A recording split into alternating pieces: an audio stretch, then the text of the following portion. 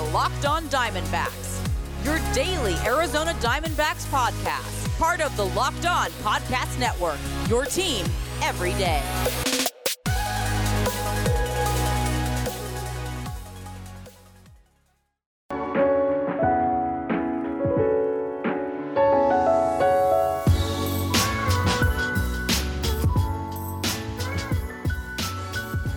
Welcome back to the Locked On Diamondbacks podcast. You're part of the Locked On Podcast Network. Your team every day. You're listening to who? Always wonderful, and might I add, handsome host of this podcast, Millard Thomas. I'm a multimedia journalist and I'm a graphic designer.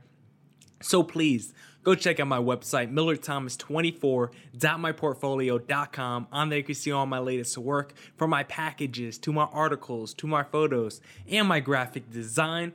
For today's show, we got a whole bunch to talk about today. I want to talk about the breaking news that the Marlins did today. I want to talk about the players who won the MVP and the Cy Young, because we're going to look at my predictions and see how I matched up compared to the people who actually won the award. And then we got the finale, that talk with Pavin Smith. I'm going to drop part 3. That's going to be the second segment today. But first, if your company's interested in reaching men between the ages of 18 and 44, your company should be sponsoring this podcast.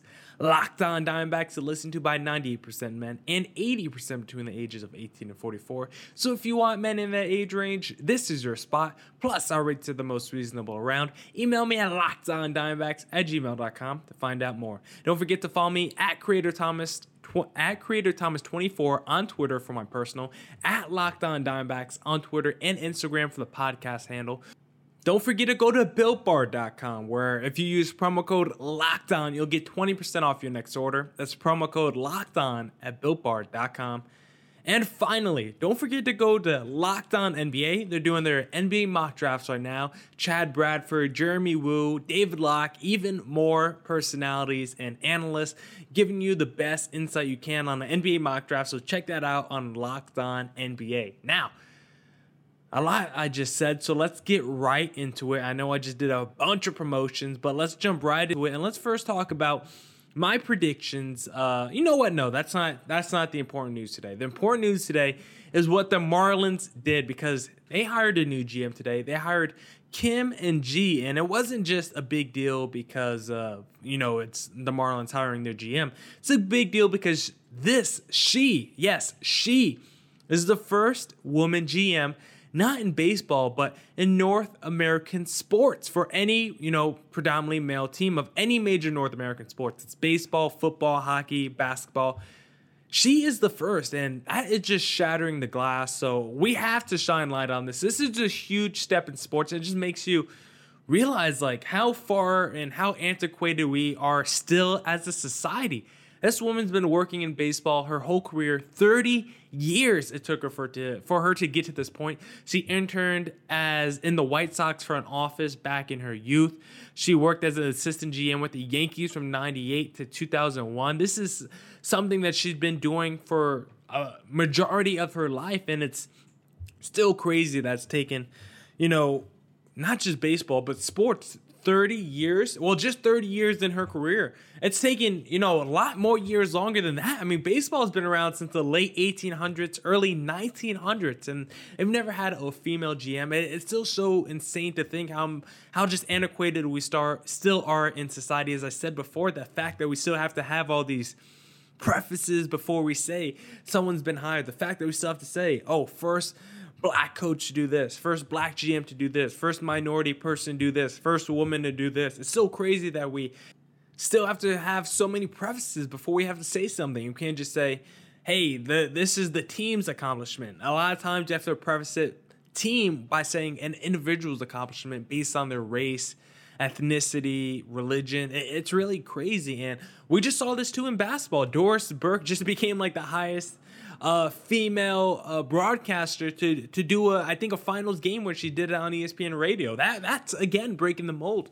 So it's crazy that it's 2020. Sports have been around for 50 to 100 years, and women still don't have this high regard in sports. They still don't have too many high-ranking positions. It's still crazy that women in sports are still so looked at as people who or people who necessarily don't have a great background. They may just be doing it because they're pretty, or you just assume. So many people still assume women don't know what they're talking about when it comes to sports. And let me just say, I went to the Walter Cronkite School of Journalism here in Arizona State, and there's a lot of female journalists and sports reporters in my classes just throughout that school. And let me tell you, the guys that I see on Twitter, they have no knowledge compared to most of these females I work with through Arizona State University and Walter Cronkite. So many of those girls in that newsroom are just so knowledgeable. They love sports just as much, more often than not, more than most of those guys in there. A lot of the guys just do it because they like sports and it's just something easy to do.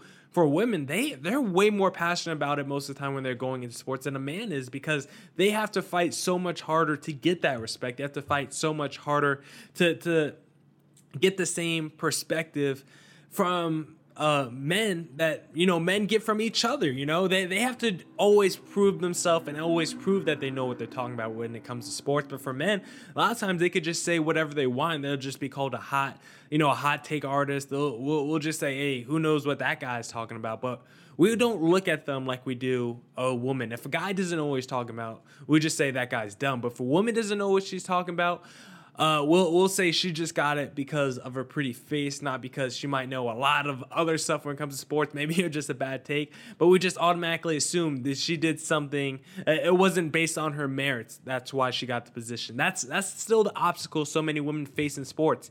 For them, it's not meritocracy.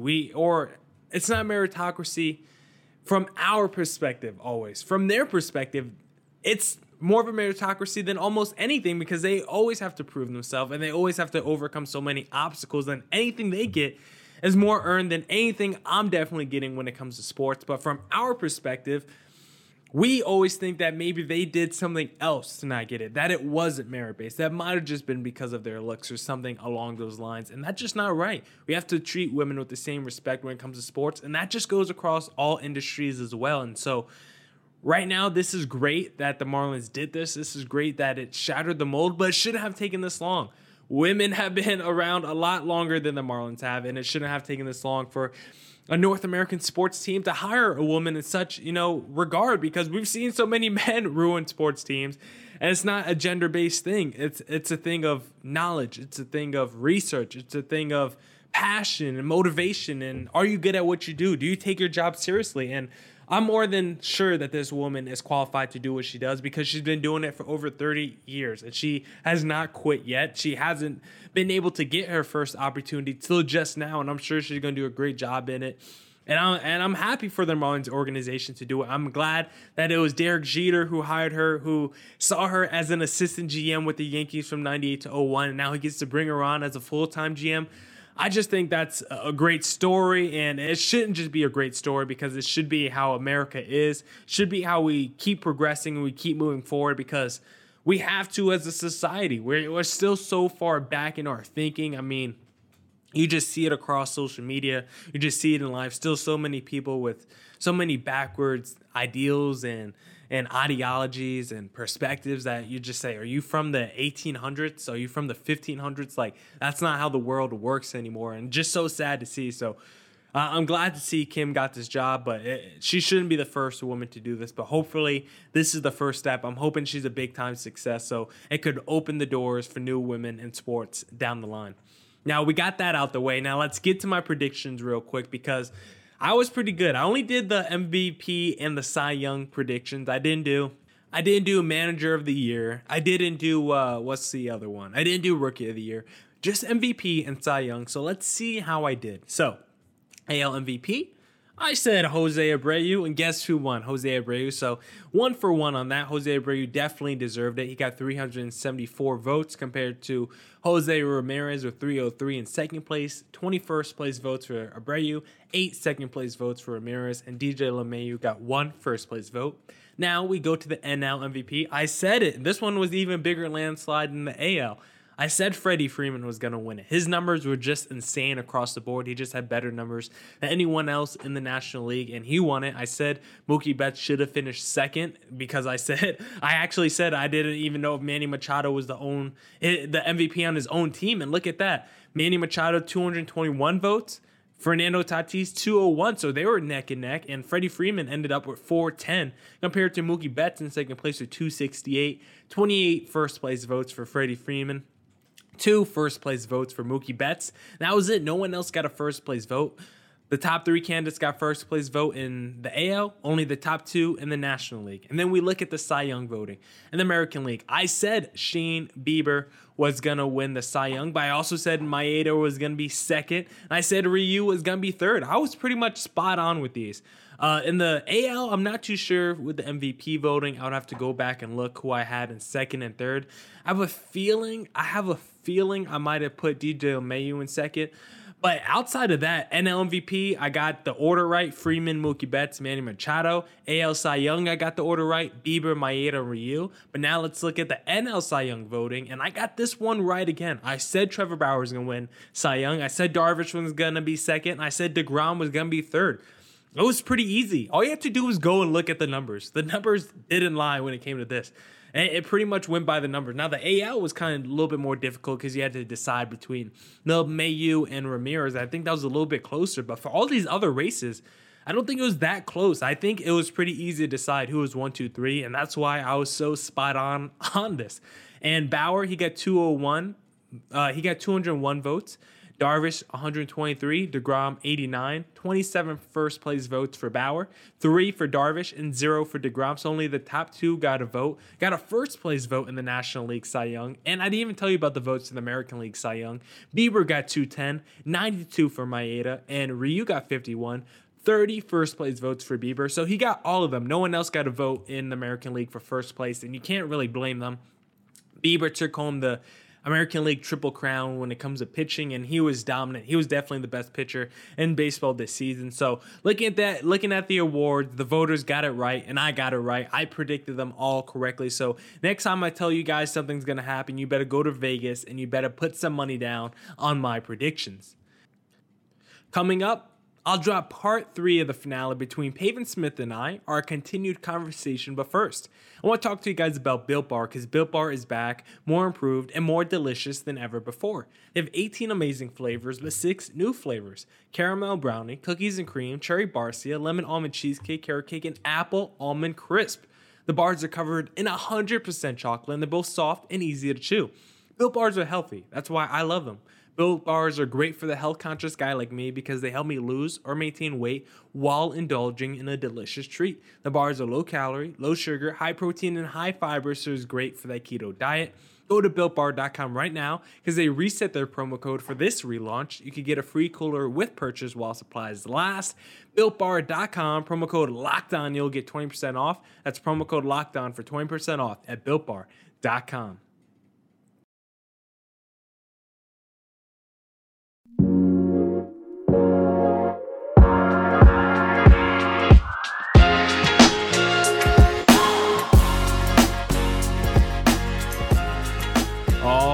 All right. Here's the continued conversation, the finale between Pavin Smith and I. Before we go today, Pavin, I want to know, I heard this little story about you paying off your parents' mortgage. So can you tell us a little bit about that?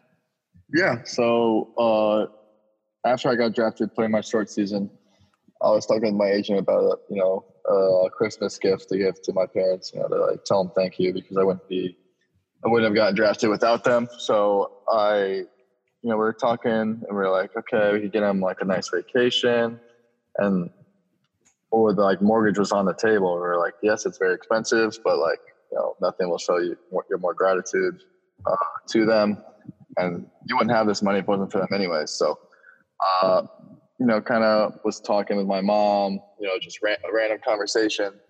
And I was basically just talking about mortgage in general, because I was like, if I get a house, like, what does that look like? And she was like, well, our mortgage, we're still paying it off. Like, I didn't even know that it was like 30 years of paying off a house. Mm-hmm. And she was like, yeah, we still have 12 years to go on our mortgage. I was like, what? Mortgage is ridiculous. Yeah, or I don't even know how many years it was. So once she said that, I was like, that's a sign that I should probably do that. So got it all set up and opened it on Christmas Day. It was pretty special. Yeah, I mean, mortgage and the idea of long-term bills, because I'm only 23, so I'm like right around your age, and I haven't really gone too much into that, look into life insurance and all that jazz, when you're really an adult. So I haven't looked too hard into that, but it's a great story to hear about your mortgage. And I'm looking at your little signing bonus right now. Not trying to get into your pockets, but that $5 million signing bonus from the D-backs sounds a lot better than the $2 million you were asking for out of high school. So I'm sure. Yeah, so it paid off. Yeah, I'm sure that helped a lot. The advice from my parents. Yeah. Yeah, if you do it again, do you think you go to college every time? Are you glad that you made that decision instead of going to... Oh, yeah, for sure. I think it prepared me for, where I am today. I don't think without going to college, I'd have a tough time, getting on this podcast and like being able to, have an interview like this. I always struggled with that in high school, but college kind of forced you to come out of your shell and, be on your own. And, your mom and dad aren't there to help you through everything. So you kind of have to figure it all out. And on top of that, winning a national championship, I'll remember that for the rest of my life. The feeling of going to that College World Series and winning has always had a special place in my heart. So definitely no regrets going to University of Virginia. Yeah, I mean, winning the College World Series does sound like a great time. And I'm looking at Wikipedia right now. It looks like you had the game-winning hit in Game 2 of the World Series. I mean, how did you set that up? What was the situation like, if you remember, that set up your game-winning hit? Yeah, it was Game 3. It was the final game. We were down 2-0, and we were facing Walker Buehler from Vanderbilt. Who's now with the Dodgers, obviously. Yeah.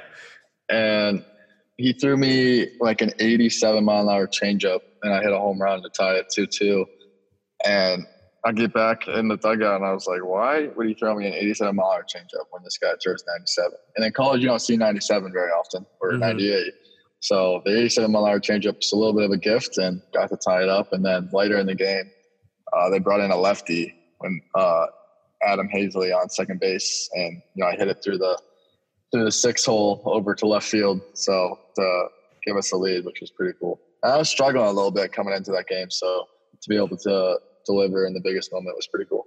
I mean, you were dealing with the UCL injury. No wonder you were probably struggling. Apparently, according to James Andrews, no excuse for that. Yeah, it was holding on by a thread. Yeah, it doesn't hurt when I hit, so it was all about the hitting.